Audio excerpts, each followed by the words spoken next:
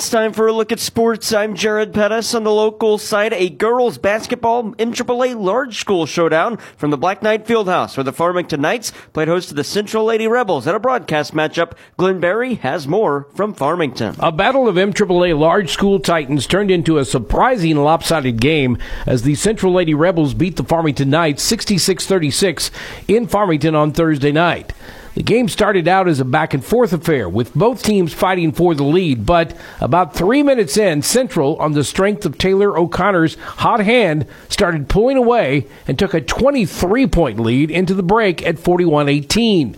Farmington got a little momentum going in the second half, and at one time closed the gap to 15 and had the ball, but after a turnover, Central goes on a mini run and ends up the quarter up by 25. From there, they close it out with the running clock and win it by 30, 66-36. After the game, Central Lady Rebel head coach Aaron Tyree. I thought our girls played really hard on the defensive end, and they played with Anniston. They've played against these girls for a long time, so they know their tendencies, and I felt like we were really prepared for what they were going to do, and our girls executed the game plan excellently. Farmington head coach Rusty Sanchagraw. Well, Central, hats off to them.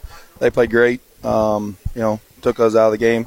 They were better than us at all aspects of the game tonight. So, hats off to them. Central shot 10 of 19 from the three-point arc. Taylor O'Connor at one point hit 5 in a row, plus a smaller Central team out-rebounds Farmington 26-23, and that pretty much sealed the win.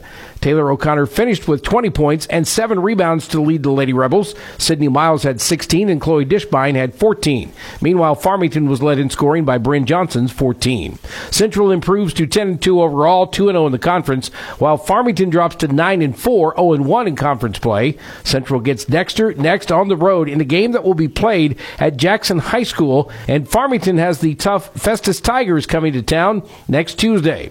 Once again, the Central Lady Rebels take care of Farmington 66-36 on Thursday night. From Farmington, I'm Glenn Berry for KFMO B104 Sports. Glenn, thanks. Other large school matchups on the girls' side. North County was at Fredericktown, and the North County Lady Raiders win that one 63-49. Potosi falls to St. Genevieve at home 57-47. Two MAAA small school matchups. Kingston host Arcadia Valley, and the Lady Tigers win that one 67-30. Paige Newstead Adams had 16 points in the win for the Lady Tigers, but it was Braylon Turnbow leading the way with 33 points. Bismarck was at West County, and the Lady Indians beat the Lady Bulldogs 57-39. Valley Catholic played Lesterville with Ellington on their home floor, and the Lady Warriors win that one 51-30. Addie Weiler had 13 points in the win, and Saxony Lutheran topped St. Paul 65-23. And in boys basketball, Valley Caledonia at Marquand, and the Vikings get the winner 77-54. Coming up today on the local side, boys basketball from North County High School as the Raiders host the Farmington Knights on Hall of Fame night in Bonne Terre. 7 o'clock pregame, 7:30 tip-off at AM 1240 KFMO as we provide live video on the website, KFMOsports.com. Other large school contests tonight, St. Genevieve is set to host Central, and there's already been a game postponed due to the expected weather we may get tonight. Potosi was set to host Fredericktown in a conference game, but that one has been postponed with a date to be rescheduled yet to be announced. Kingston is at Jefferson, and on the small school side, Valley Caledonia hosts Bismarck, while Arcadia Valley is at West County. And in the 61st annual Chester Tournament, Valley Catholic playing tonight for third place. And girls basketball, a big conference game on the small school side. The Valley Catholic Lady Warriors travel to Arcadia Valley and play the Lady Tigers, with the small school title possibly on the line tonight in AV. And boys wrestling, Sullivan Friday Night Scramble features the Central Rebels, and on the girls wrestling side, the North County Lady Raiders battle in the Rockwood Summit Tournament and St. Genevieve in the Willard Invitational.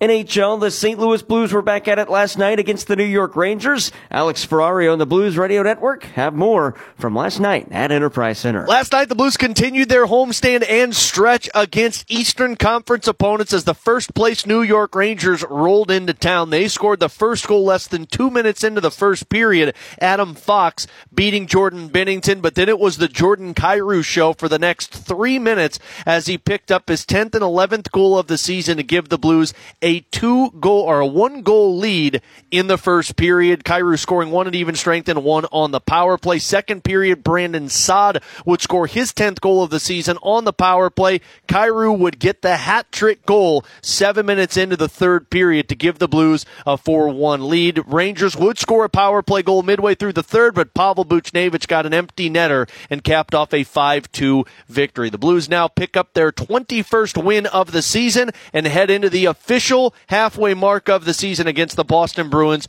on Saturday. 7 o'clock puck drop, 6:30 pregame skate on the St. Louis Blues radio network. Alex, thanks. Blues interim head coach Drew Bannister says despite the win, he wasn't completely happy with the team's performance. I didn't like our team at all 5-on-5 for the majority of the game. But you look at the Colorado game, we probably deserved 2 points in that game. And then tonight, if it wasn't for, the performance of Binner and our power play being able to score 2 goals, I don't know if we get out of here with 2 points. The Blues are back at it Saturday when they host the Boston Bruins. 6:30 pregame, 7 o'clock puck drop on B104.3. Also happening Saturday, NFL and the Kansas City Chiefs open the playoffs with the AFC wildcard round against the Miami Dolphins at Arrowhead Stadium.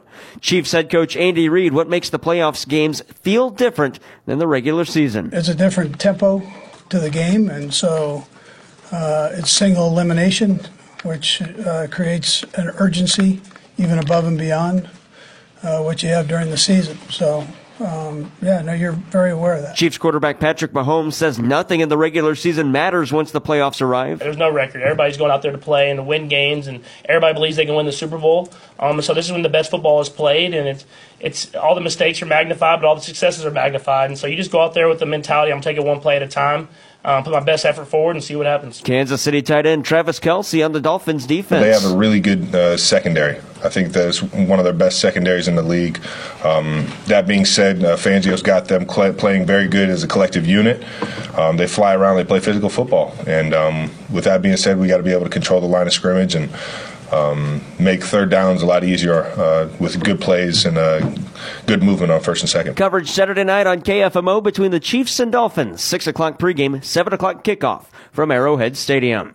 And NCAA basketball, the Missouri Tigers are in action Saturday. They'll play South Carolina. Tigers head coach Dennis Gates says playing at home can make a difference if the crowd gets involved. The excitement in our fans, it helped us last season.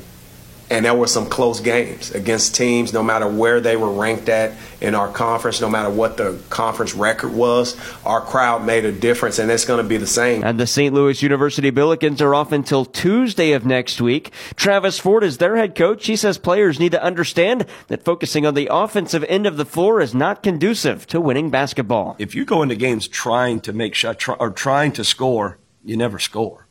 If you focus on the things that you can control, defense, talking, prep, game plan, screening, hard work, it's amazing how the other stuff come into play. It's amazing how it works. But if you go into game thinking, I got to make this shot, I got to get a shot off, it's amazing it never works. The Billikens on Tuesday play at Dayton. That's sports. I'm Jared Pettis.